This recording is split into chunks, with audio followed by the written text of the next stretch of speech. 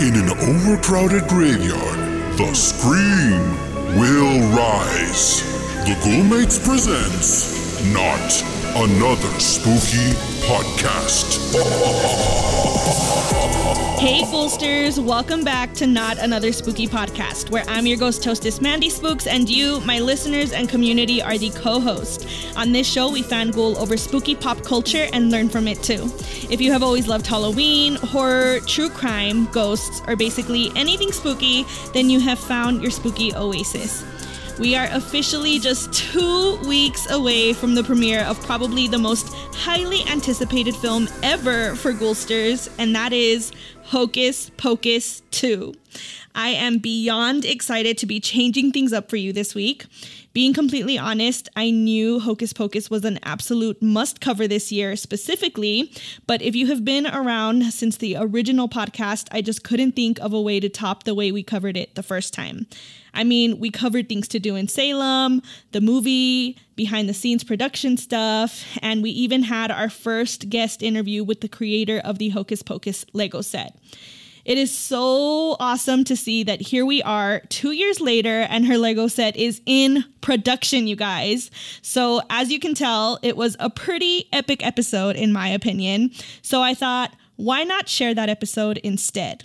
I think the original listeners will love revisiting a TGM episode, and those of you who never got a chance to hear it, you are in for a treat. It's pretty wild going back and hearing how different things were just 2 years ago. This episode in particular was our first season finale ever. Ugh, I'm getting so many warm, fuzzy nostalgia feelings, honestly. You guys must know Poppy, aka Halloween is My Happy Place by now. And she has been one of our most loyal Ghoulsters ever. And I'll never forget she reached out to me after this specific episode and talked about how she was totally vibing to it on her way to work with the bag she bought on her trip to Salem. And Poppy, I hope you know you were the reason I kept going. I always remember that feeling that you expressed. You guys all know it's the reason I created this world. So long story short, we are here 2 years later and still creating those magical spooky vibes for you guys. Anyway, I'm starting to digress. I know this episode is super long, so that is why I am releasing this one 2 weeks early so that hopefully you have time to get through all of it before the premiere. The original episode is already really long, so for today, I'm going to skip all of our usual segments, but I did want to have some co-host fun and share some updates to the episode you'll be hearing today. But before we jump into all the nostalgic TGM fun, for our Bloody Bingers, we will still include that after the TGM episode plays with a fun little, I guess, follow-up to the episode, some thoughts on the sequel, all the good stuff. But let's jump right into all things Hocus Pocus.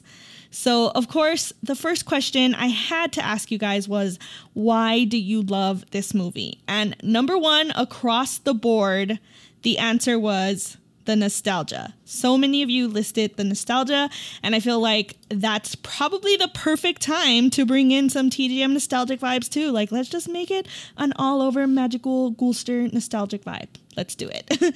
Okay, but some of the other answers were, Laylick said, because Sarah sang the song and I came a runnin'. It's a well-balanced movie with spook and cute, end quote.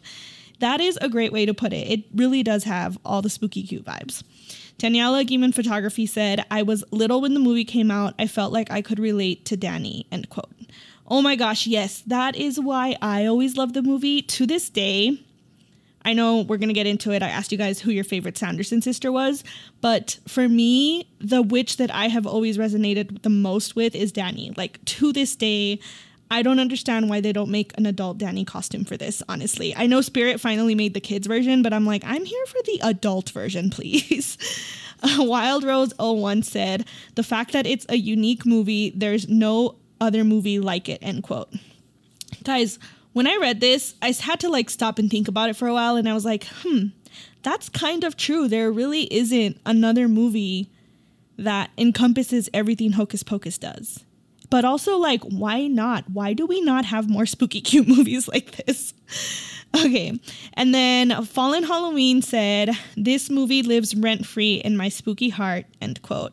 And I just really wanted to throw that thought in here because I feel like a lot of us can relate to it. And it's just such a cute little quote. All right, so I asked you guys which witch is your favorite Sanderson sister. I was really curious about this one, and I was really surprised by the answers. So, of course, Winnie won by 47%. But the interesting part was that Mary and Sarah were both tied at 27%.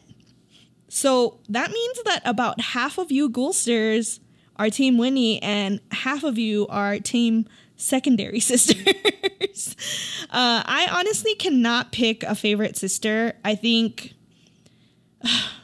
I don't know. Like, I love all of them for different reasons, but I do know that the most relatable one for me is Winifred, especially when it comes to the Ghoulmates, because it's just like, I'm just constantly like stressed. I know I have talked about this before, but I'll never forget when we talked about this the first time on TGM. Poppy reached out to me to tell me that I was totally Winifred because of the stress. She always tells me, don't be Winnie. So I feel like definitely, I think TGM Mandy Spooks is Winifred, but like real Mandy behind the scenes is Mary, because pretty much that's what I am. I like to eat snacks and watch TV, you know? And I think someone had mentioned in some of our co-host comments that Sarah was just the witch that everybody wanted to be when they were kids. And now we grow up and we realize that we're actually just Mary.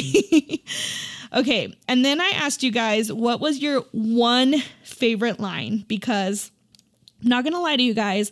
I asked you guys what your favorite moments were in the movie, and you guys flooded my DMs, or not my DMs, but like that little commentary answer. And it made me realize that there is totally room to make a whole new Ghoulster version of this Hocus Pocus episode, which I'm sure we will eventually do. I have your answer saved. But I was just like, okay, in the interest of time, because this is a lengthy episode, let's narrow it down to one favorite line. So I think the ultimate Ghoulster favorite across the board is, another glorious morning makes me sick. How did I do? I'll never be Winifred. I don't even know why I try. Okay, and then Alice in Wonderlash said, Max likes your yabos. My kids always ask me what that means, end quote. I had to include that one because I thought it was funny. Yana Loves Mitchie said, pull over, let me see your driver's license. Like, oh my God, laughing hysterically emoji, end quote. Hauntingly Cute Mom said, 'tis firm by Sarah Sanderson, end quote. Oh my gosh, I should have just done all of them so I would have had the opportunity to reenact the entire movie for you guys. There She Glows Again said, of all the witches working, I'm the worst, end quote. I love this one because I never thought about this line, but once Jess said it, I was like, oh my God, that is an iconic line. Why don't we use that one more often? Okay, and then Poppy said, trying to make me cry this early in the episode, Poppy, she said, I shall always be with you. That one deserved a moment. Okay. And Samantha ESP said, I haven't OD'd. I haven't even had one piece by Danny. Okay, I thought that was a nice little way to get you guys in the mood. I also tried to pick some of like the less common ones, because some of the more common ones were, of course, when the angel says, bless you, and the witches scream. So I was trying to go with kind of like the more different ones that we don't always think about, which, by the way, Lexi from Hauntingly Cute, I'm very surprised because she's been very vocal this season about how she's not the biggest fan of Hocus Pocus, but she knew quite a bit. So that is a very fair, like, opinion to have, is actually like knowing the content and having an opinion on it. So major respect. Okay. So of course, something that we did not used to have on the TGM podcast originally, I think it came in like season 2 or 3, was it's freaking bats.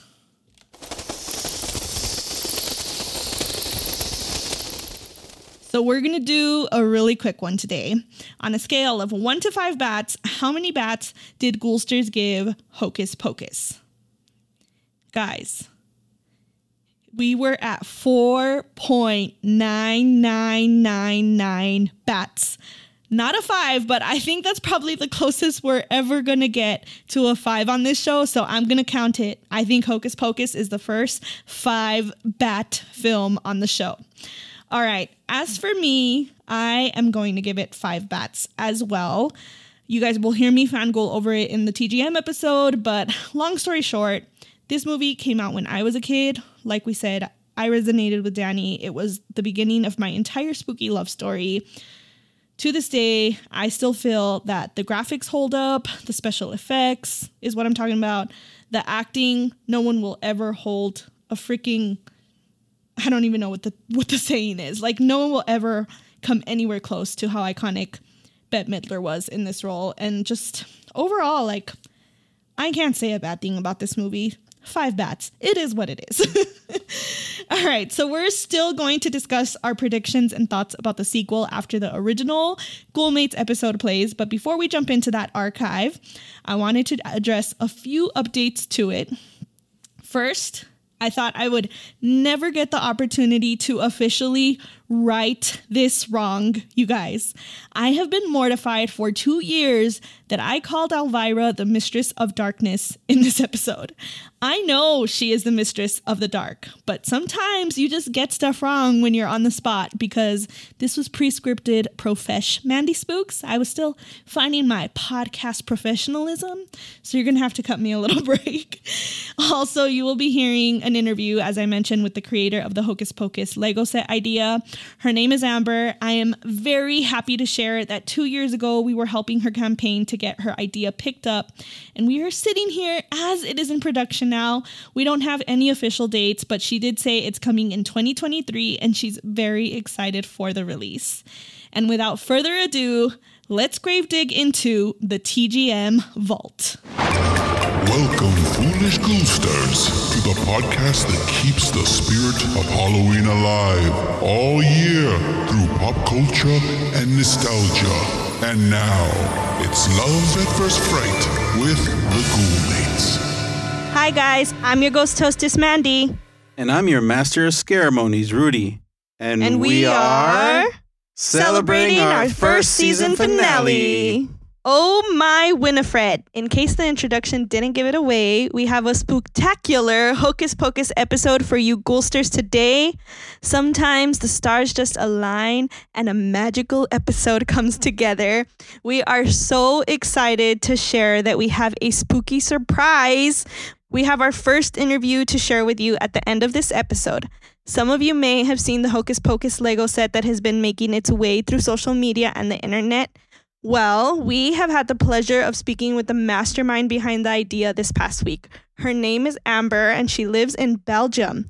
She is such a sweetheart, and we had such a heartwarming conversation with her about the Lego set and her love for the movie, so we can't wait to share that with you at the end of the episode today.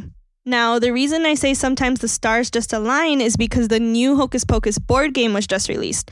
So in honor of Amber, we are celebrating Hocus Pocus this entire episode to get you as hyped as we were to hear from her.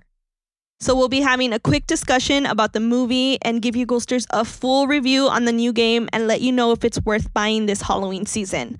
So since we have a spooktacular Hocus Pocus season finale celebration to get to, we have some Haunted housekeeping. So we cannot end the final episode of the season without having a moment of reflection. We are unbelievably grateful and shocked and just so at a loss for words to thank you guys for the amount of support we've received. Just today we reached 500 followers on Instagram, and about 2 days ago or 3, I don't even know, everything's a blur, Elvira, the Mistress of Darkness, shared one of our photos that Rudy took, of course, and it's just been amazing to see the kind of support we received in just one season. Oh, yeah. It was an honor for her to share that picture. How did you feel? You took that picture. It was just amazing. I've been following her career for a very long time. I remember seeing her on MTV a few years back when they had music videos. She used to have like a local, it started as a local show that she did Halloween specials. And I know she went to Salem at one point. So she's always been a big part of pop culture. And for a piece of pop culture to recognize something that you've done is just crazy. It's so cool. Yeah, and it was so unexpected, so that was just awesome. And before we move forward, I also have to just give you a major shout out that you've just done an incredible job of bringing this idea of mine together to life. The pictures speak for themselves. I mean, the fact that Elvira shared it was just like so reassuring for us to feel like we are going in the right direction. And so I just have to tell you that I see your hard work behind the scenes. I mean, you put so much into each and every photo, the podcast, and I want to tell you thank you. No problem. For being my You're Google welcome. mate. I wanted to thank the fans for, for all their amazing support. I do all this stuff for you guys.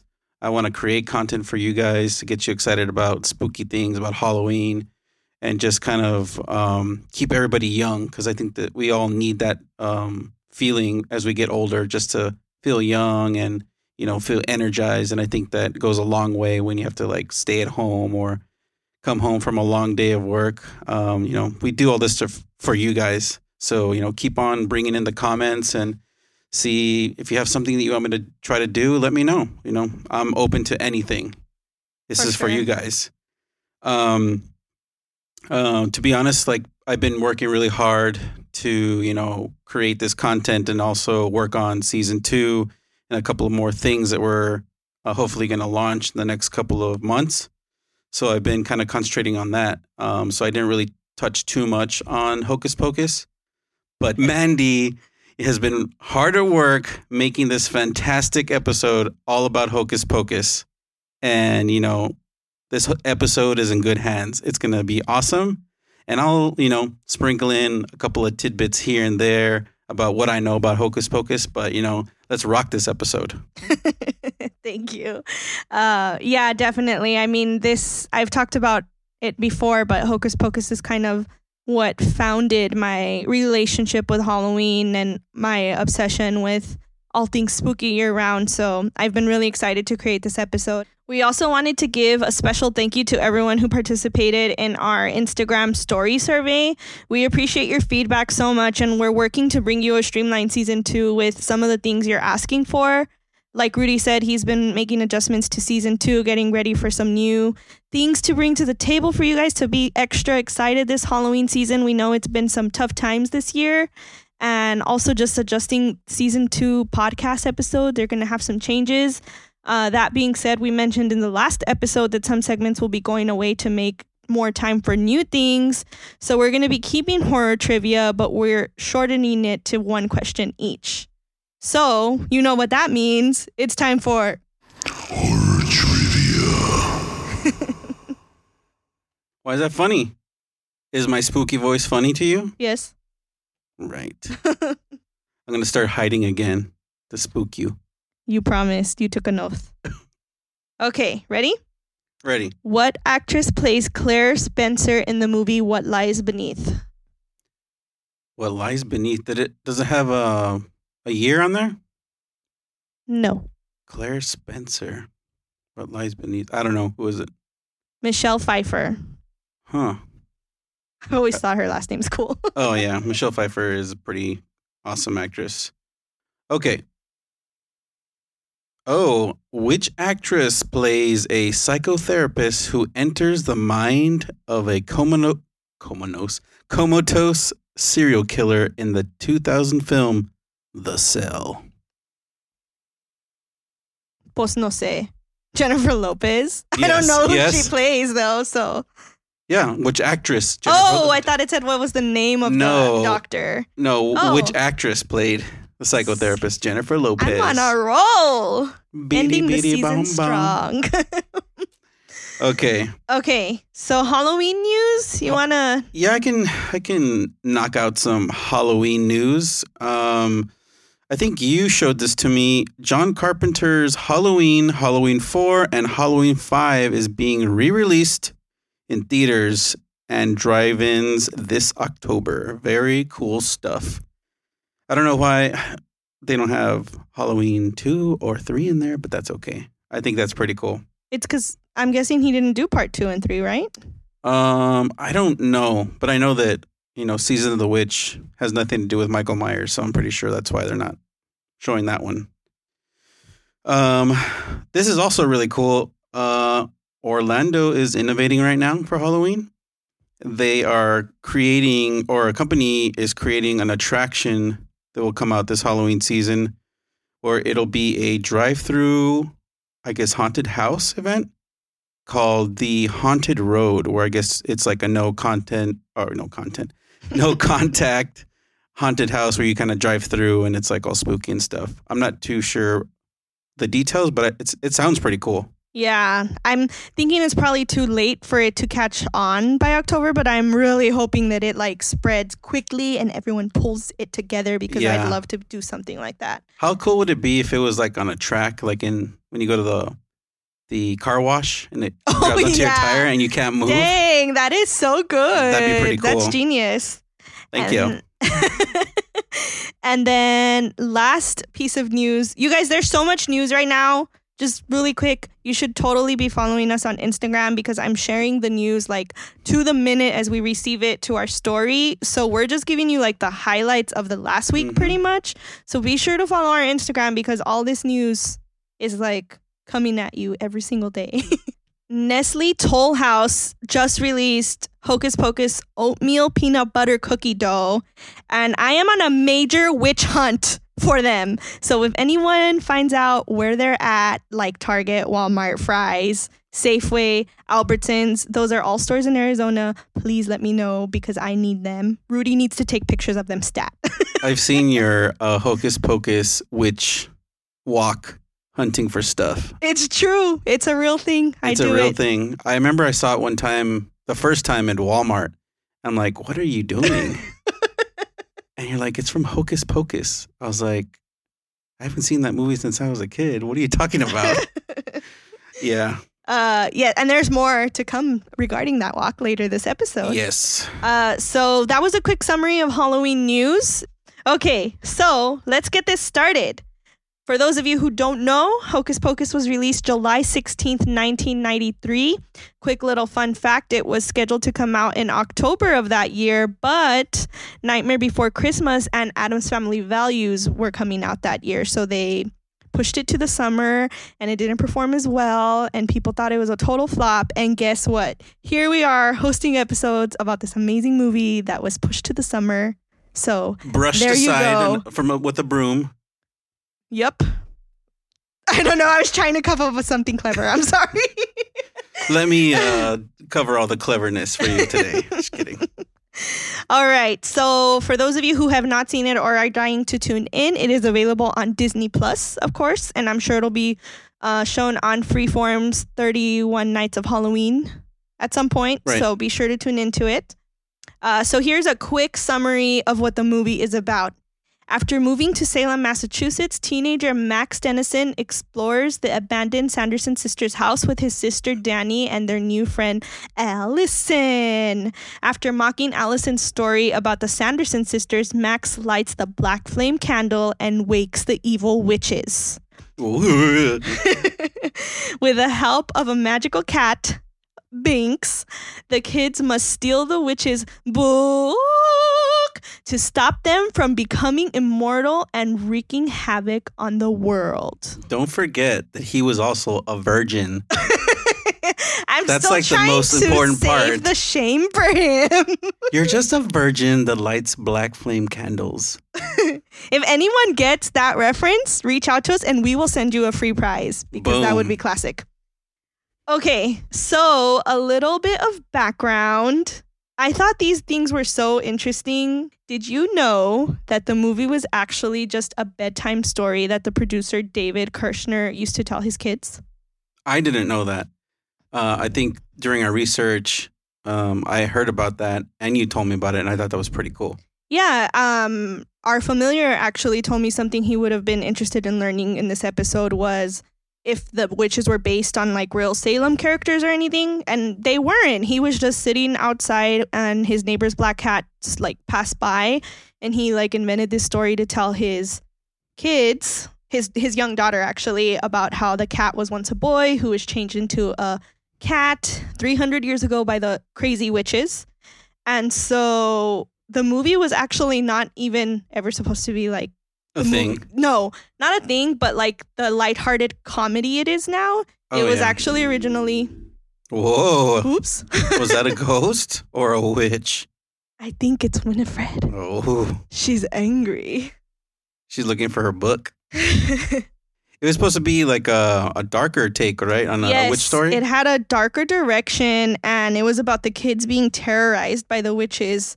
And the kids were like a lot younger than the teens Max and Allison are in the actual movie. So it was slightly more messed up and a little more terrifying too. And Leonardo DiCaprio was supposed to play Max. So yeah, but then the funnier film came out later, and it was also supposed to be called Halloween House. So interesting. What I want to know is like, how did they even come up with Hocus Pocus? Like, it didn't exist, the name. Hocus Pocus has always existed. Has it? Yeah.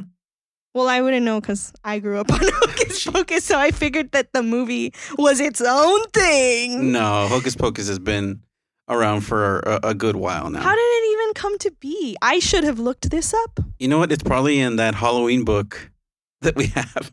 I bet you it's in there. Oh, okay. We should look into it. We will be back with more on the origination of Hocus Pocus in season 2. Okay. So here are some things that I found interesting about making the movie. So and I think it's funny. The original pitch that the movie makers did, they like spread candy corn, or as I like to call it, corn candy, across the presentation table so that the potential investors could smell Halloween. Like, put them in the mood for it. Okay, yeah, that's awesome. And some of the behind-the-scenes things that I saw you watching mentioned, I think it was the director who was talking about how a lot of, like, the most iconic scenes from the movie weren't even, like, actually planned or scripted or, like, this made-up thing just for the movie. Like, one of them was the calming circle. That came to be because they all, like, the production people behind the scenes got so frustrated and like stressed, and someone was like, we need to have a calming circle. And then someone was like, that needs to be in the movie. And it reminded me of this weekend we were having a photo shoot, and I said something that I'm not going to give away yet because it's coming up on Instagram. And then you were like, that's a quote for our Instagram posts. And I was like, oh, yeah. So it was really interesting to hear that sometimes even the movies happen that way. And I had said earlier we would kind of touch on it, but the hunt walk that the witches do, that was actually something that the actresses put together. They like put it together and they pitched it to the director and were like, hey, can we do this walk when we're like hunting for kids? And the director was like, oh, I'm not sure if Disney's going to go for that. So let's shoot 2 versions of it. Yeah, that does happen a lot. And it's crazy because, you know, they're really strict on how they shoot back when they were shooting film because it was expensive to shoot extra stuff. Oh, yeah. So they must have like trusted like the actresses to, you know, to do that, you know? Yeah, for sure. And like for me, watching the behind the scenes with you, I was just like so in awe that the witches like brought these characters to life. Right. Like it could have been so easy to mess those characters up, like for the movie to just be a complete joke. Right. And you just see like Bette Midler in this like random room. Like in the movie, you see her like powerful in the scene with the actual power showing, and like she just has this amazing talent to like envision that herself and know like this is how it's gonna look and this is how I want it to be portrayed. It was just so crazy to see that they're dealing with nothing. Do you kind of like want to explain more of how the things were shot so people can get what I'm saying? Well, I mean, it's interesting you said that because, you know, these characters never existed. So like it was up to her to figure out what that was. So she had all this free range to, you know, create this person really. So, you know, she didn't have to live up to anything really. Like sorry. Go ahead. She didn't, but that's what's crazy to me. Like to have nothing to go off of. Right. Like how did she even come to think like this is how her accent's gonna sound, and she's gonna sound powerful by putting emphasis in these words, and she's gonna be like mean but in a confident way. Like, Right. it's just so crazy how she like invented this iconic character out of like just her own like imagination. Just research, imagination. You know, when they're in the table reads and everybody's kind of reading the script and going through the scenes, you know, you start to develop these little nuances for the characters. But, you know, when you have a totally new character, you pretty much can do whatever you want and develop it the way you want and not have to be restrained by something that was written before. Like if she was doing something that Shakespeare had written originally, you would have to be, you know, constrained to those rules. Mm-hmm. And in this, she pretty much did whatever she wanted. And plus, it's Bette Midler, so she was already big at that point. So she could do whatever she wanted. And they got her, I'm pretty sure they got her specifically for that role because she was that, you know, character already. Yeah. But I don't know. What else do you want to know about the film? What about like the way they fly, their brooms? So I was looking, I remember there was this show called, I think it's called Movie Magic that came on the Discovery Channel. And I loved it growing up. I would just watch that all the time. And they would show behind the scenes of all these movies. And Hocus Pocus was featured in one of the episodes.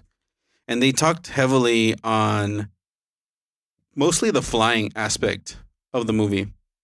They talked about, what's that guy's name? The zombie guy? Billy Butcherson. They talked about him and how he had like the moths in his mouth and how when he cut open his mouth, there was actual moths and dust and stuff. Mm-hmm. And that was easy. They used like this latex pack that was in his mouth. So when he cut it open, they would just fly out. It wasn't hard or anything.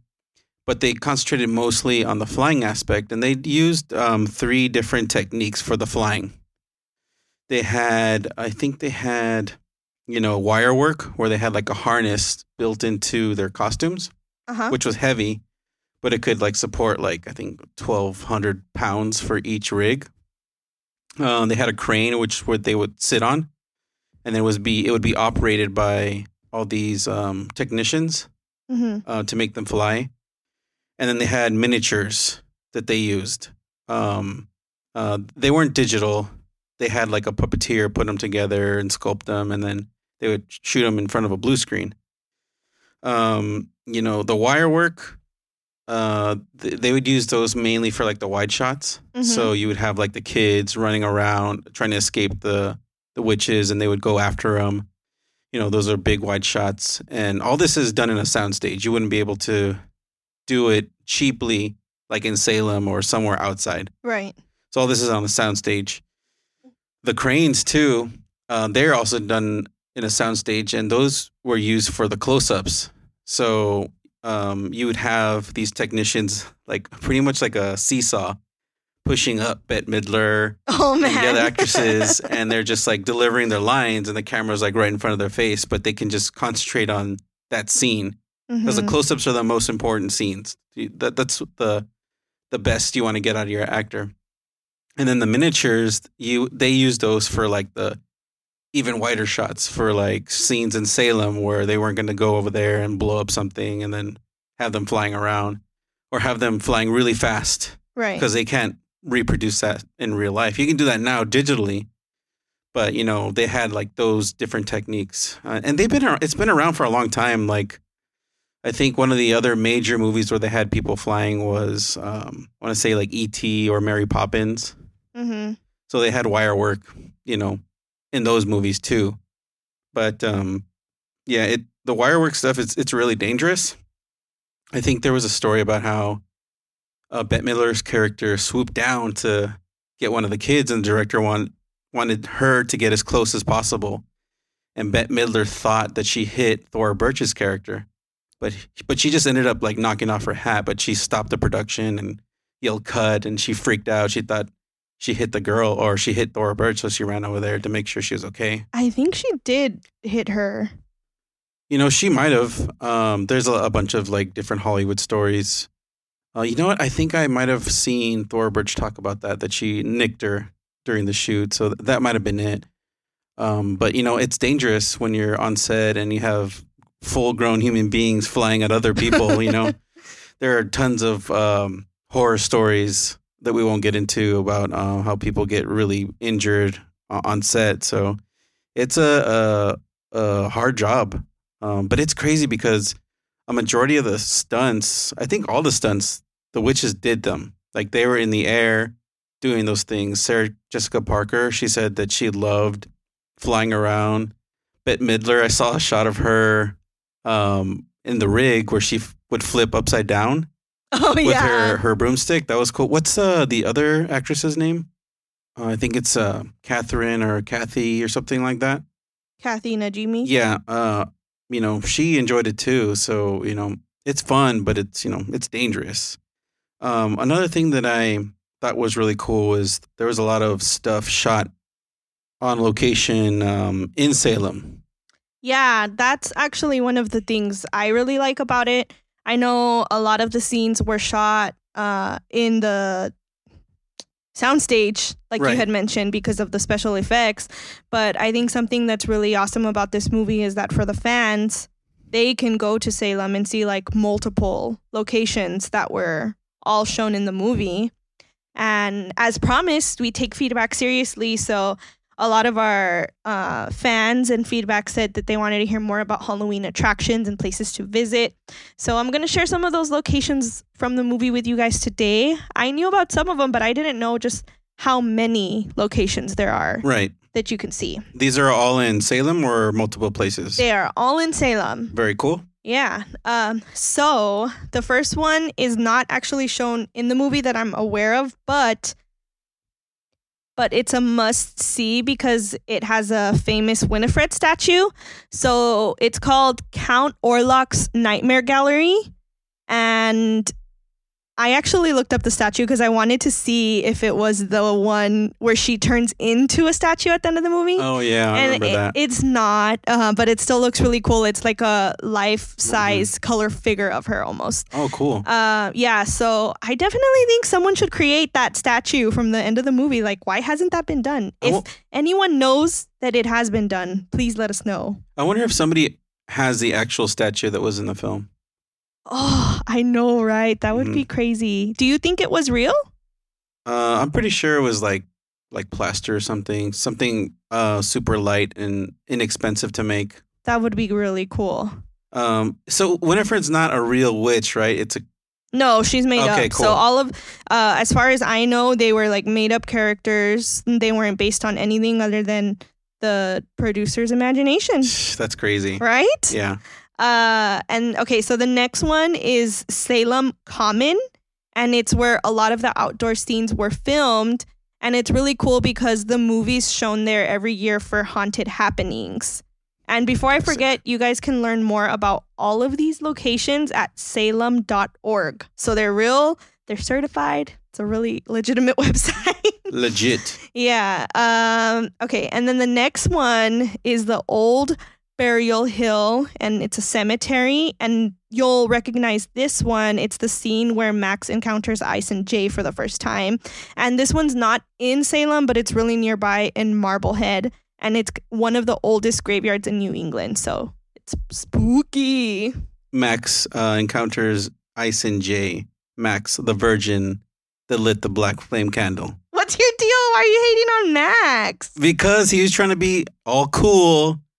And he's like, I don't believe in... Actually, I'm Max because I don't believe in ghosts. Yeah, pretty much. So now I'm going to call you Max. You're just a little leaguer. Hey, I forgot to talk about that too. Okay, side note. One of my favorite parts of the movie is when they, Max and his sister go trick-or-treating and they're leaving a house, but then those thugs... thugs? Who are you right now? Ice and Jay... They're not thugs. They're little thugs. I'm an old man. You sound really old right now. I'm an old man, and I'm gonna call these kids thugs. Wow. Sorry. They won't let them pass without paying the toll, and Thora Birch's character gets in an argument with them, and they're like, hey, what are you supposed to be? And she says, of course. And I think she was trying to like make him seem tough, but it embarrassed him. She says... Because she's a kid. She's a kid. She's trying to stand up for her big brother. For your information, he's a little leaguer. I cannot stop laughing when she says that line because it's the best line ever of the movie, I think. So therefore, that's why I called him a little leaguer. Leave Max alone. He also helps them get rid of her. That's true. He is the hero. So the next location on our list is the Old Town Hall. And this one's my favorite one because it's actually from my favorite scene in the movie. And it's where the big Halloween dance party is happening. And I have to say that this scene is probably one of like my favorite scenes in any movie. Right. Because Bette Midler freaking kills it. That's true. Like her performance is phenomenal. Yeah. Like as a singer, I'm like, oh my God, I would die if I could sing that song at a huge Halloween party like that. And just in general, like it's my dream to also just go to a party of that caliber, I guess. Right. Like the amount of thought that went into every costume in that scene. That's true. And then the band, like you could tell it was just like a good band playing music you want to dance to all night, or dance until you die, I should say. Yes. Yeah, because all those costumes, they were all different. So the designer had to think about each person, which is pretty crazy. Yeah, and they're not just store-bought costumes. Yeah, that, and like it was like every single person at that party had a legit costume. Right. Like I wish I could go to a party where like every single thing about the party was legit. I don't know. Yeah. So we sidetracked again a little, back on track. So the party took place at the Old Town Hall, and you can visit that in Salem. I think it's like considered a museum now, and you can visit it, and I think they do tours. And another thing that actually happens at that town hall is they have performances of Cry Innocent, which is a critically acclaimed live reenactment of the witchcraft examination of Bridget Bishop, and you get to be the jury of the trials. Interesting. Yeah. Guilty. And then, of course, the famous one is Rope's Mansion, which is Allison's house, the big party that Max and Danny show up at and meet Allison for the first time. So the mansion is the most prominent 18th century home in Salem, and it's owned by the Peabody Essex Museum, and the gardens located in the rear of the property are free to visit and open to the public.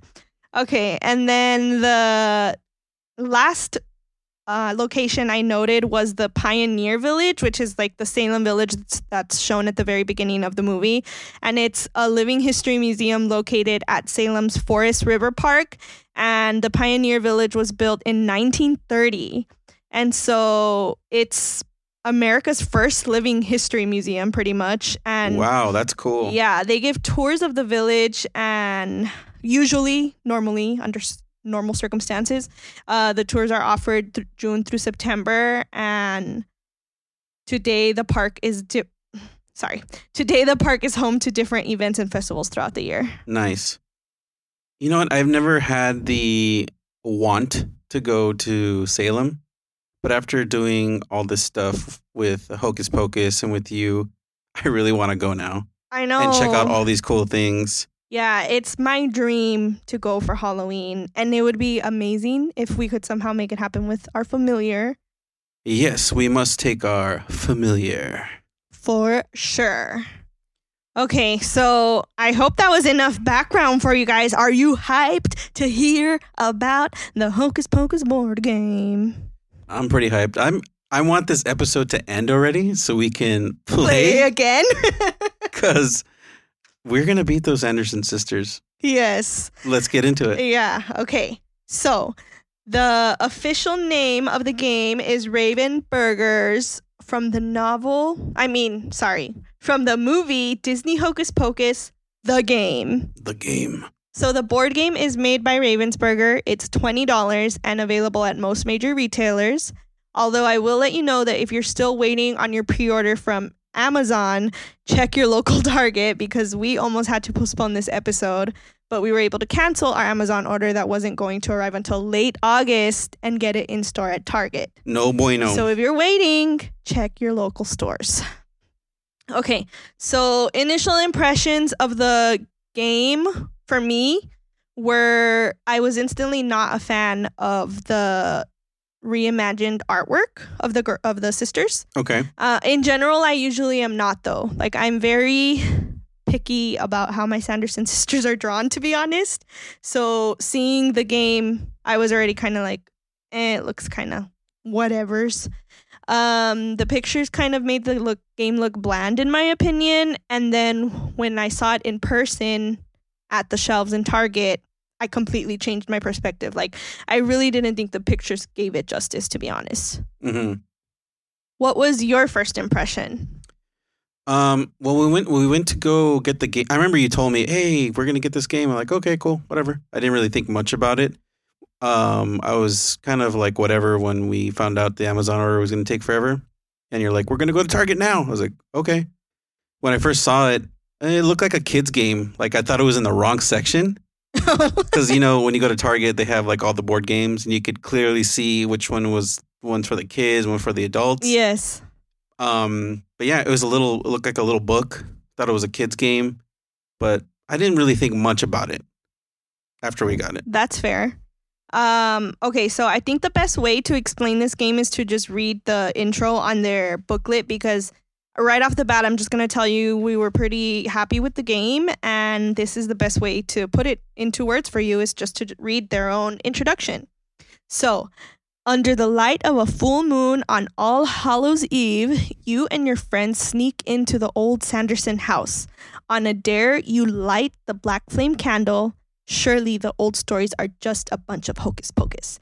Before you know it, the Sanderson sisters have come back from the dead, ready to brew their terrible potion and suck the lives from the children of Salem. It's up to you to ruin the witch's potion and put an end to their terrible deeds forever. Yikes.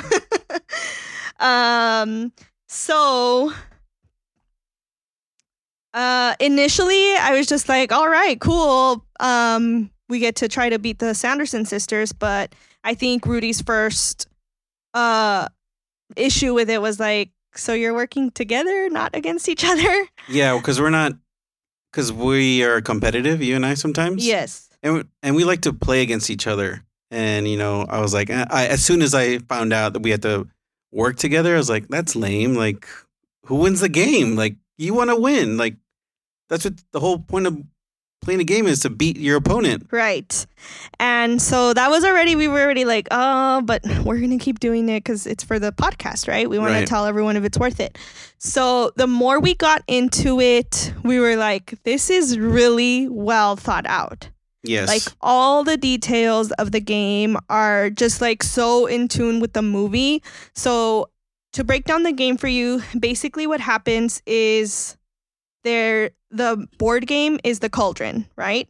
Right. And so the point is that you're working together to brew the perfect potion to stun the witches 3 times, which moves you to the sun. Yeah, the sun is rising. Right. So every time you stun a witch by creating the perfect potion together, you get closer to the sun to basically killing the sisters before sunrise. Yeah, because they in the movie they turn to stone, right? They turn to stone and then they like go poof. Yeah, because I think the whole idea is to keep stunning the witches while the sun rises. So you want to make it to sunrise. Right. And then every time you stun them. Sorry, I know it sounds kind of like, what? You're all over the place. Yeah. That's kind of how playing the game is. So before we go any further, we want to ask if you guys want a tutorial for the game, like a video tutorial. Reach out and let us know, because we really liked it and we want you to get past this confused stage. Yes, because once you get past it, it's pretty cool. Yeah. We had that same issue too. Like, we were like, what the hell's going on here? And then we got it. And they were like, let's just start over, because it'll be more satisfying if we do that. Yeah, we pretty much played one round that was like a get to figuring out how everything works round.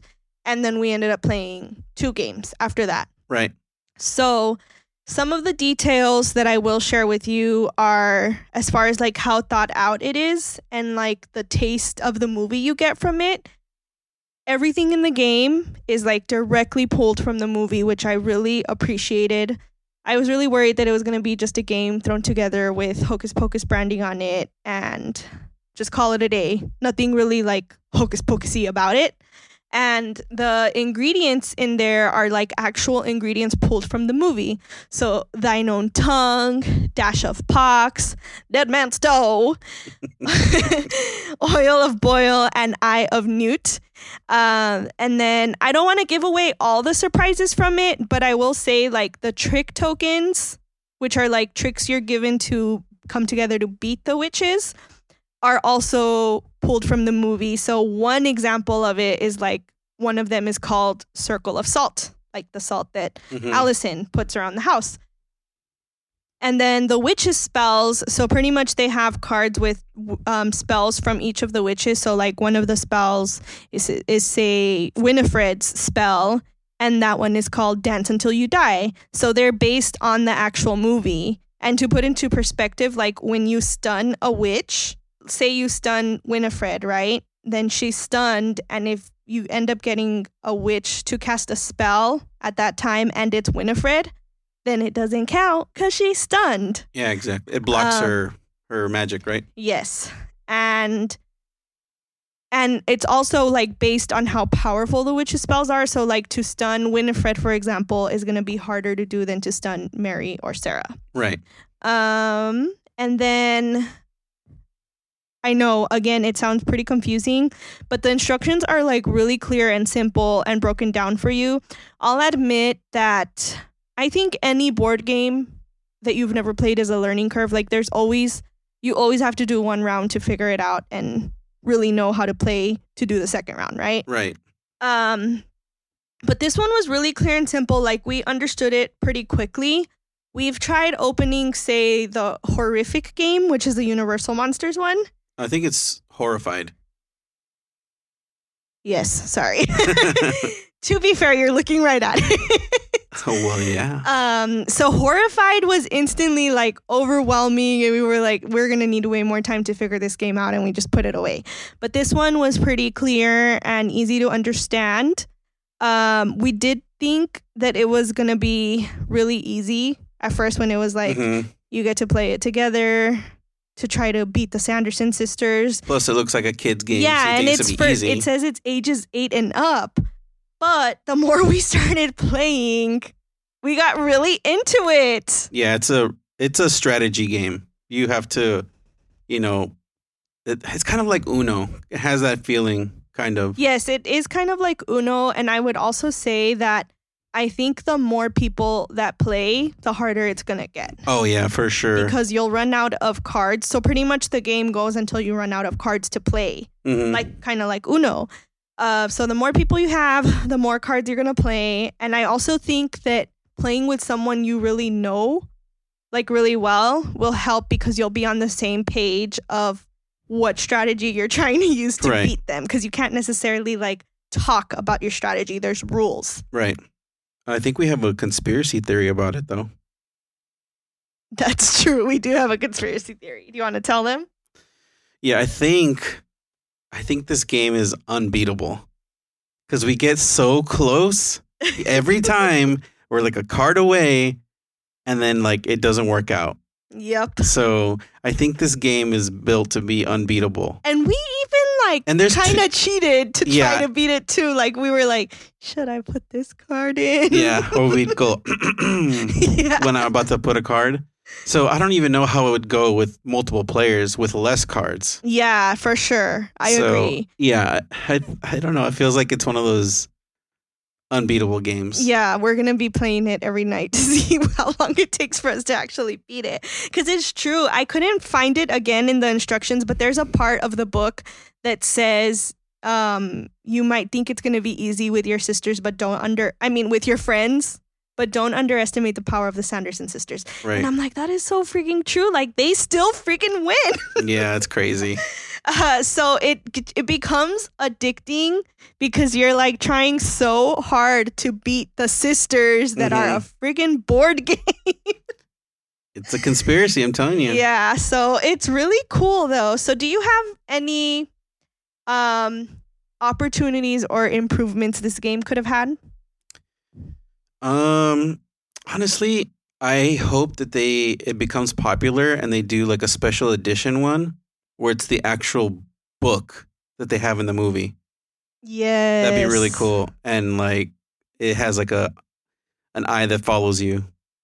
Oh, that would be really cool. And then like, I don't know, some like skin feeling cards or something crazy, or even a little furry Binks cat. Oh, a furry one instead of the one that... I think that'd be really cool, but it's a solid game. I agree. The only thing that I could think to say that could have been improved is the quality of the cards, the playing cards. Yeah, I could see that. Because all the other pieces are done pretty well. Like the packaging is really nice. The board that is the cauldron is good. Binks, who also plays his part in the game, is a cute little character. Yeah, it's wood. And is he wood? It's wood, yeah. Oh, wow. Binks is made out of wood. And the tricks you get to play are like they almost feel like game cartridges. Yeah, it's like cardboard, like really hard compressed cardboard. It's thicker than the cards. Yeah. But the cards themselves are really flimsy. Like the first shuffle I did, they were already bent. And that was kind of like, oh, it was the first shuffle. That's a bummer. Well, it's also like the first production of the game. So maybe they don't want to spend too much on it. That, and I have to also add that although it's a little disappointing, I also do understand it because they did a really good job of keeping the price affordable. Yes. We buy a lot of board games and they're expensive. Like some of them are $30 up to $50 just because they're licensed games. So I do understand. I think the main reason I'm like stressed about it is because I already know we're going to be playing it a lot. And I'm like, if they're already bent on the first night, imagine how we're going to have them by like a month from now. Exactly. Okay, so final thoughts, $20. Would you recommend this game? Is it a must-have for the Halloween season? I would 100% recommend this game. This is something that I thought of a few minutes ago. The game is so small that it can go in like your backpack, so you could take it with you easily. Yes, it's the size of a thick book. Yeah, I mean, we have Monopoly and a bunch of other games, and they're really, even the Horrified box is really big. That's true. But that's the Hocus a good point. Pocus box is really small, so you can, let's say you're in college, you can take it to the dorm or to lunch and just play with your friends, And something we said too is that the second time we play this, we're definitely gonna like set the mood with like the candles and even make like a witch's brew drink. Like you can really make a fun night out of this. Yeah, you can make a fun night out of it for sure. If you're getting ready to really like host a party and make a night out of it, I would recommend getting acquainted with the rules ahead of time because it can set kind of like a we have to figure it out, never mind type feeling. Yeah, because when you have like parties, you're gonna you might easily just give up on it. It's like, I don't want to play this game. Let's just watch the movie. But if you guys want a video, we can do a tutorial for you. We can do a tutorial. Skip all that craziness. That'll be part of your party, an introduction to your There you party. Go. So my take too is I highly recommend it for $20.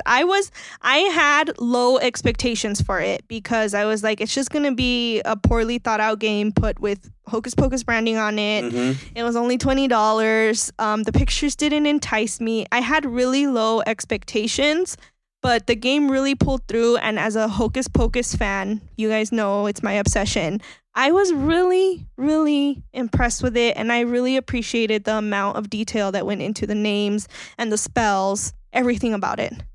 So you can safely say that Ravensburger knocked it out of the park and made Hocus Pocus fans happy? I definitely think so. Awesome. Fantastic. All right. So now the moment we've been waiting for the entire episode. I hope that we've really got you guys in the Hocus Pocus mood now because this was really special to us. But before we play our interview with Amber, we want to give you all the spooky details so you can understand what a big deal this is. So the way a Lego idea works is Lego has a website called ideas.lego.com, and you could submit your idea, and then 10,000 people have to support the idea within a certain set of timelines and milestones, which is a total of 2 years, I think. So pretty much if it gets the 10,000 people and it goes through the Lego experts, it gets approved for production, and the creator gets to sign autographs for their fans at the official Lego idea signing event.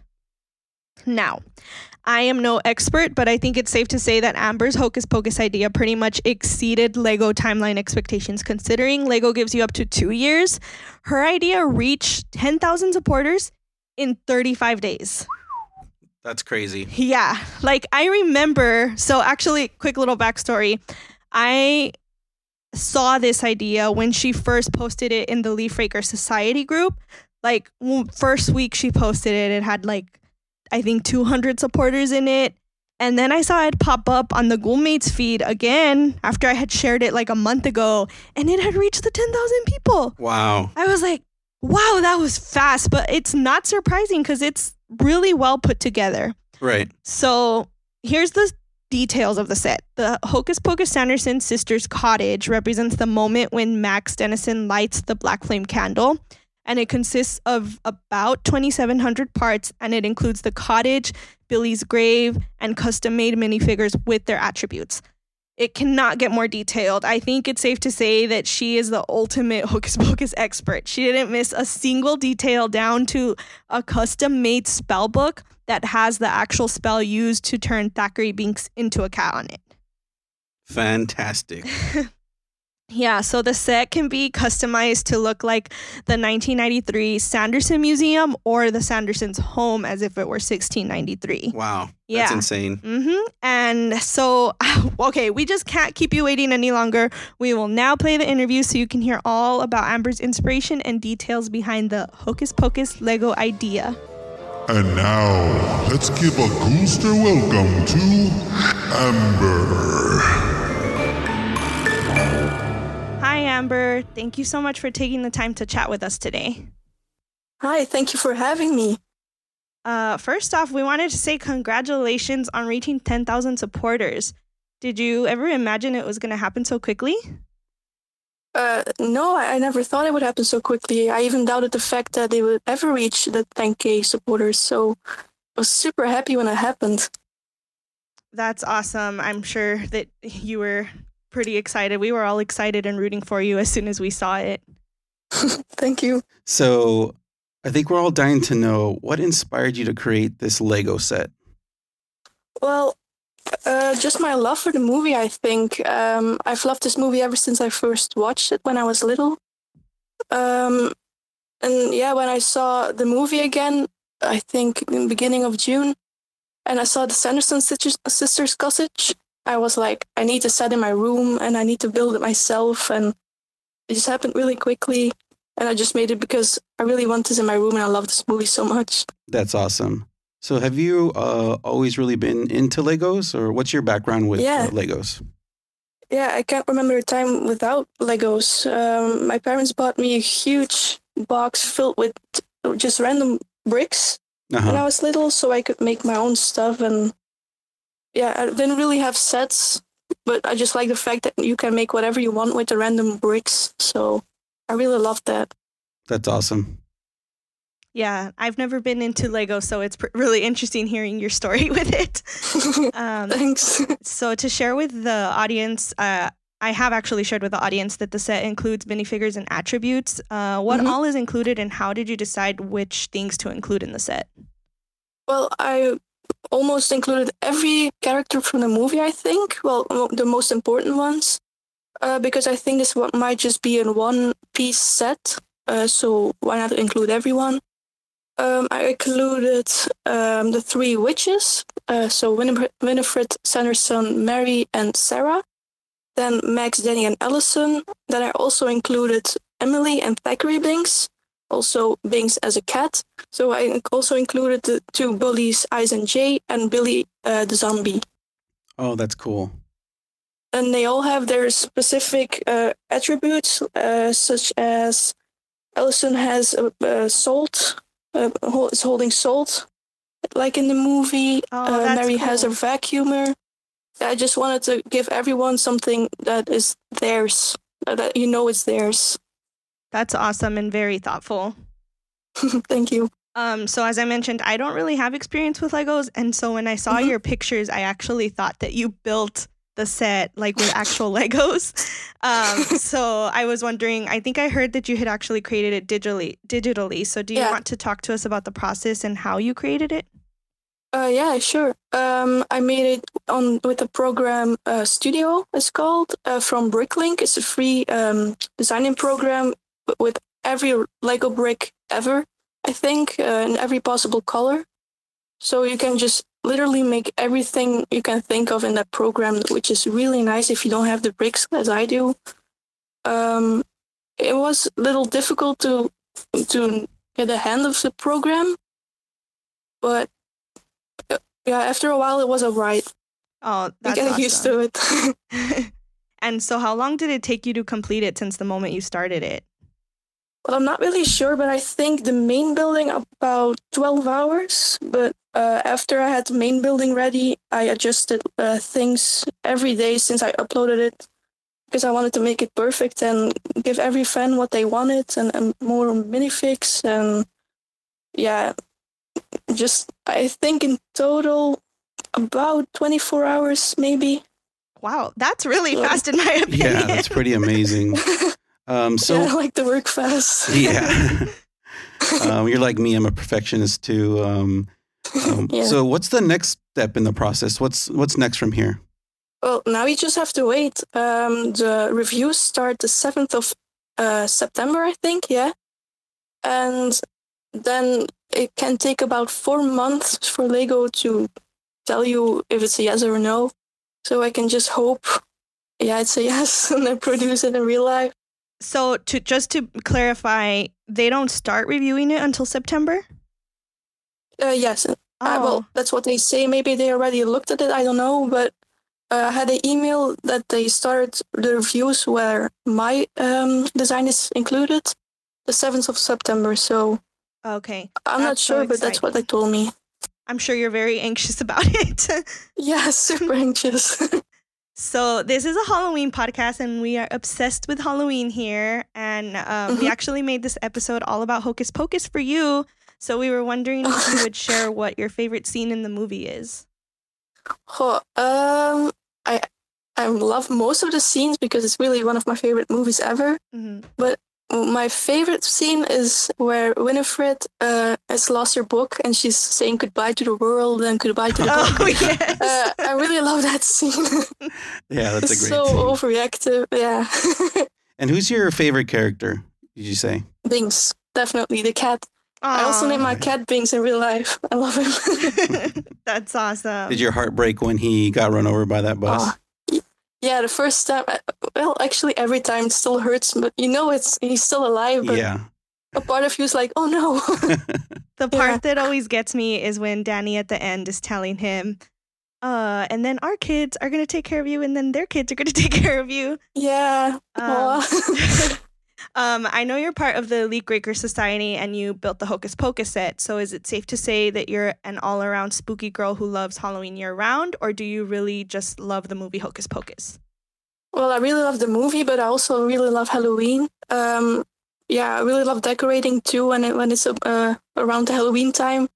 But I gotta say, it's not the same as in America, because if you see the movie, it's like everywhere Halloween and then trick-or-treating, and in Belgium it's not that much. Okay. I mean, it's just decorating and almost no one trick-or-treats anymore. It's really sad, actually, but a dream of mine is to go trick-or-treating in America someday with my kids if I have them. I really look forward to that. That's really sweet. I didn't even think about how Halloween might be celebrated over there. So yeah, it's really different. Is Hocus Pocus popular over there?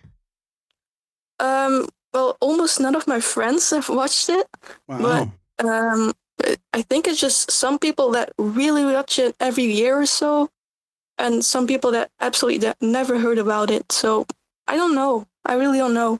Some people just are like, "Oh my god, yeah, Hocus Pocus," and other people are like, "What?" So that's so interesting. So how did you come across the movie when you first saw it? I think my mom just showed it to me. Yeah, it's I don't remember the first time. It's forever ago. Did you see it in a theater or you saw it like at home? No, I was at home. I was really young. If I have to guess, around 5 years old when when I saw it first. So I really don't remember, but I think I was at home. Old videotapes. Oh, okay. That's awesome. So I have to say that I read through your entire idea page, and I was so impressed by like how creative and strategic your idea was. Like to include the information about the 30th anniversary approaching and how the set would appeal to not only Hocus Pocus lovers, but also people who just love haunted houses and Halloween.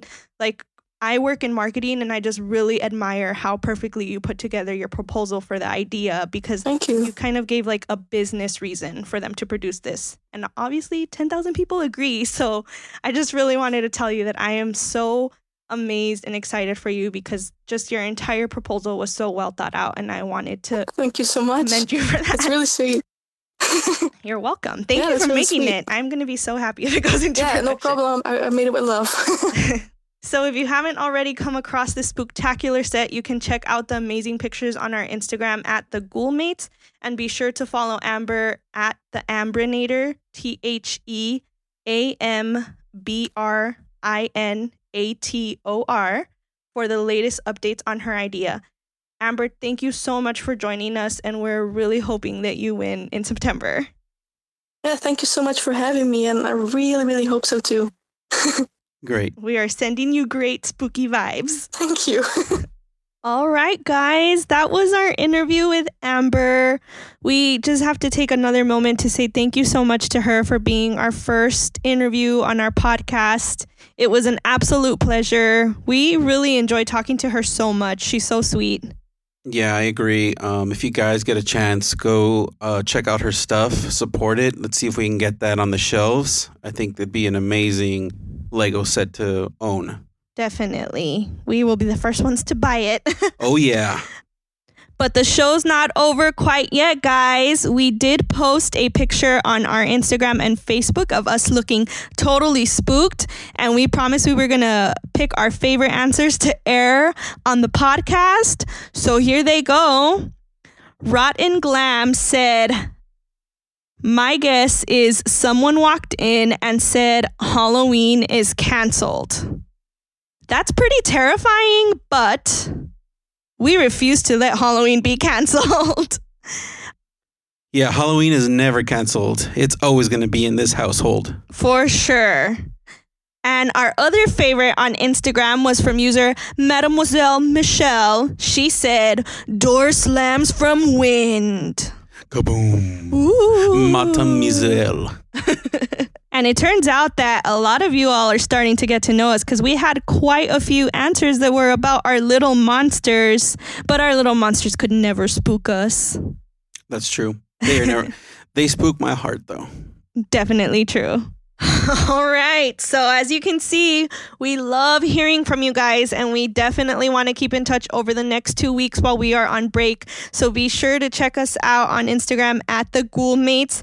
Talk to us. Let us know what you're thinking. We're also starting to post a little bit more on Facebook. So if that's your preference, by all means, hit us up on Facebook. And that is a wrap on season 1. That's a wrap. What?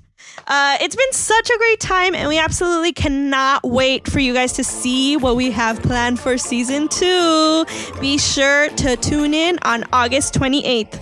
Until then, we are sending you ghouls and kisses. Bye. Oh my God. Please tell me I am not the only one who had like all the feels and emotions after hearing an older TGM episode. It took me right back to our quarantine days of me and Rudy in our apartment with our little baby podcasting setup. Not gonna lie to you guys, like hearing the old setup is like a cringe for me, because we have worked so hard to get the sound where it's at now. Those were the good old days though, guys. Anyway, I did want to say that it was crazy hearing that, because I used to dream of the Winifred statue so much, and I actually got to see it at Freeform's Halloween Road. So dreams do come true, Ghoulsters. This all goes back to last week's episode talking about how, I got to live my spooky dreams last Halloween, and that would have never happened without this journey. So that alone is like proof for you guys. Hearing me talk about it on the podcast of dreaming of that and seeing it come true in just 2 years has just been insane, and I'm so grateful. All right, so before we get into Bloody Binge-worthy, I did have some Hocus Pocus sequel thoughts to share with you guys. I asked Ghoulsters, what are your predictions for the sequel? And Laylik said, the sisters get defeated for good, but I hope not, end quote. You know what? I kind of feel like this might be the case because, of course, the actresses are getting older now, so I don't know the likelihood of us seeing another one. So I'm feeling like it'll probably be more of a like passing the torch to some new witches versus keeping them around, unfortunately. Oh, it's making me sad thinking about it. And then S.E. Zune said, we meet a new familiar or animal that can speak like Binks, end quote. Oh my God, that would be so cute. But how would you even top Binks? That would be a very tall order. Curious to see if it's true though. Okay, and then Hiking with Grace said, the girl whose birthday is in the trailer gains her witch powers and fights the sisters, end quote. Yeah, that's what I am thinking is going to happen. But another thing too is Master has a prediction and hopes that the sisters are actually going to be like anti-heroes where they actually like team up to fight a bigger bad thing. So I'm curious to see how that part plays out. And then Halloween is My Happy Place said, this isn't really a prediction about the movie, but I guess it's performance. So she said, the numbers for viewing in the first week are going to be crazy, end quote. Yes, guys. Okay. So for me, like something being epic and breaking records has to be like when the Game of Thrones season finale was happening and viewers were actually like breaking it on HBO. Do you guys remember that like so many people were watching it that like the system was crashing? I feel like for something to be that like groundbreaking, that has to happen again. But then I also don't know if it's just because people are so more like services are just much more prepared now, especially because of COVID and that anticipation. So I don't know, but I feel like if anyone's going to do it, it's going to be Winifred. Okay. And then There She Glows again said, I feel like they'll have to address being older by not getting as many children to eat, end quote. Okay, yes, I have to agree with this. I don't know if I have said this before, and I feel bad for saying it because no judgment at all. But I have heard some people say, like, oh my God, they don't look like they've aged a day. They look the same. And I personally do see the aging, and it makes me very sad. Like, not in a judging way, but just more like, oh, we grew up with these characters, and seeing them aging just means, of course, they're not always going to be around. And so I don't know if they're going to address it, but I'm also very curious to see how they're going to restore them once they do eat children and like get their magical selves back the way they did originally in the first Hocus Pocus. So I don't know. There's just so much to look forward to and see how it plays out. Okay, and then Argato the Familiar finally answered some questions because I got on him about it. I was like, you have such great insight. You need to start responding some more. And this one wasn't the place for like tons of response, of course, but he said, won't be as good, LOL, end quote. I promise I'm going to get more out of him when we cover a horror movie next.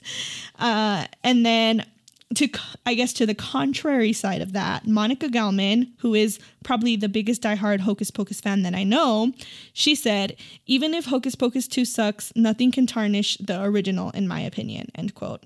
I think that is such a great thing to say because so many people are like skeptical and hesitant that this movie's going to ruin it. But hey, for those of us who want to enjoy it and we do like it, great, let's enjoy it. But also let's all remember that the original cannot be tarnished, and it's always going to live in our hearts rent-free, like Fallen Halloween said.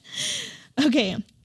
And then I thought the timing of this was so great because I posted these questions like a few days before the official trailer came out recently.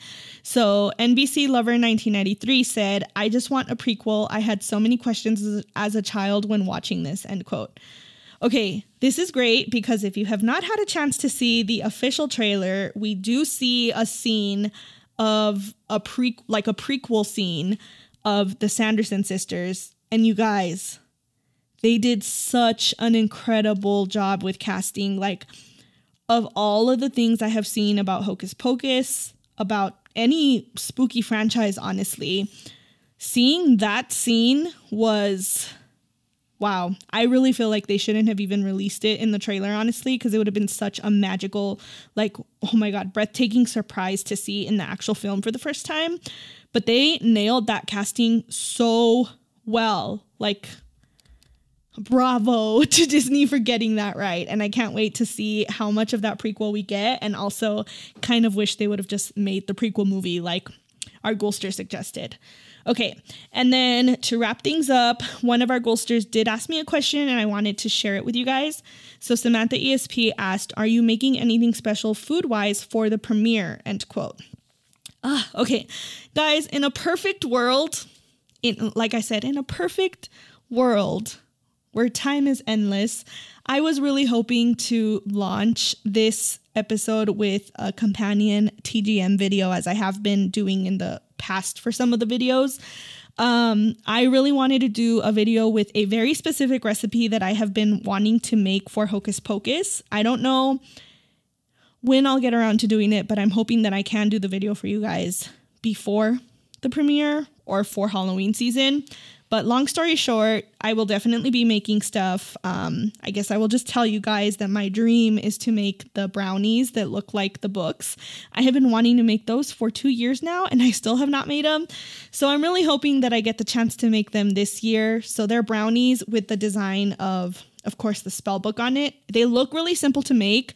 I am horrible in the kitchen, so I'm really hoping that I'm able to accomplish that. But if not, it'll still be a fun video to do for you guys to see me fail in the kitchen once again. And then outside of that, we did have a Ghoulster Hocus Pocus themed Zoom party back during quarantine, and I had like pretty much did like an entire set for Ghoulsters to just like get all of the vibes. So I'll be sharing those pictures again because I think they can kind of spark some ideas for you if that's what you're looking for the premiere, because it's gonna be a total vibe. Make it a costume party. I'm gonna see if I can do that with my ghouls here in Denver. And I think that about wraps up our very summarized thoughts on Hocus Pocus. Let me know if you guys are interested in doing another Hocus Pocus episode in the near future, covering all of your thoughts, because I just want everyone to feel like they had their chance to speak about this movie. So please let me know how you're feeling about that. I guess now it's time for the moment that I've been waiting for. If you're not binging with us, then you can't sit with us because it's time for Bloody Binge-Worthy.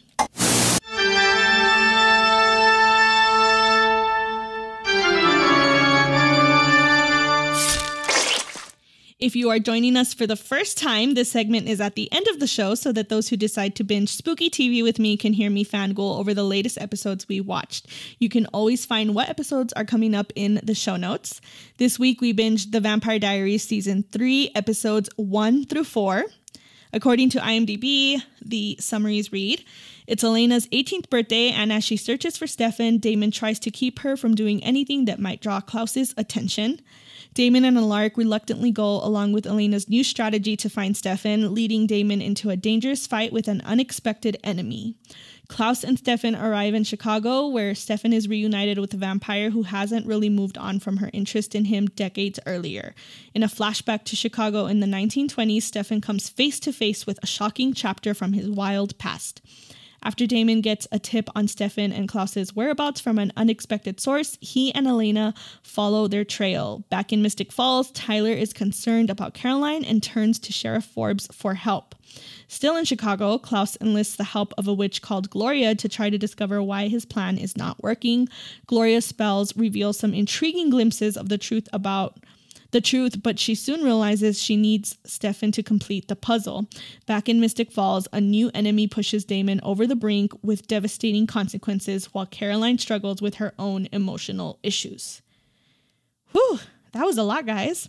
Before we get into my thoughts, I also wanted to say welcome to our new bingers, because a few of you have reached out to me to let me know that you are joining the binge because TVD moved to HBO Max instead of Netflix. So I'm so sorry if anyone who was watching on Netflix now no longer has access because you don't have HBO Max, but I did hear there are some new bingers in the house, so welcome. I am so excited to have you guys here.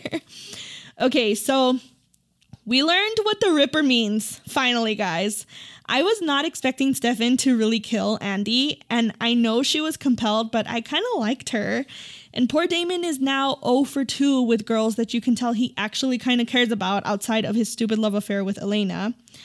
And, okay, when Tyler and Caroline finally got together, mega yay. If I could, I would like scream really loud, but I don't want to ruin the podcast sound. Okay. This is something that really surprised me. I know for sure I never liked Tyler in the past, and I'm kind of digging him now. I love this relationship so much. I love that Caroline has this confidence she never had in the past. And I love how Tyler kind of is very alpha with her, but in all the right ways, if you know what I mean. And I love that he quickly figured out something was up with his mom and Caroline. He is a clever boy too. And speaking of Caroline, I can't believe how horrible her dad is and how cringe is it when she calls him daddy. Ugh. Care Bear, just no, don't call him daddy. No. Okay, and can I be honest with you guys for a second? I'm not here for the whole Stefan turned off his humanity and Elena isn't giving up on him storyline. Snore. Like, quit whining over Stefan and have fun with Damon already. I said what I said. But I am enjoying seeing this other side of Stefan, and also learning his history was interesting, especially the part about Rebecca. Okay, so Jeremy, guys, I don't know how I feel about this Anna thing. Why do I get the sense that she is also up to something sus? And also, this is so confusing. I liked Anna a lot, but also he's with Bon Bon now, and this is all getting very messy very quick. Also, it kind of hurt me when Damon was like, stop trying to turn me into Stefan. And I'm kind of annoyed that Rebecca ratted Stefan out that fast. Like, come on, girl. Your brother had you locked up and desiccated for years. Be better. All right. That about wraps up my thoughts. I feel like that was very passionate, and I gotta like bring it back down now. Okay, so just a reminder, you can always check your Ghoulster homework for the week in the show notes to find out which episodes we'll be binging for next week's episode. And if you're wondering how you could be one of my lovely co-hosts, like I mentioned in today's episode, you can follow the show on Not Another Spooky Podcast to participate in polls and questions for upcoming episodes. We have finally reached the end of this long and magical episode. I hope you guys enjoyed going back in time as much as I did. If you did, let me know. You never know what else is hiding in the TGM Vault. Just a quick reminder that our Practical Magic Watch Party is coming up on the 25th, and the first episode of the Spookworm Club is officially out. You can hear me fangirl over Long Live the Pumpkin Queen. You can unlock access to the watch party and the bonus episode by becoming a paid subscriber for only $4.99 a month at the link in the show notes. I hope you guys are feeling super excited because we are covering all my favorite movies this spooky season. This was just the beginning. So until next time, sending you ghouls and kisses. Bye!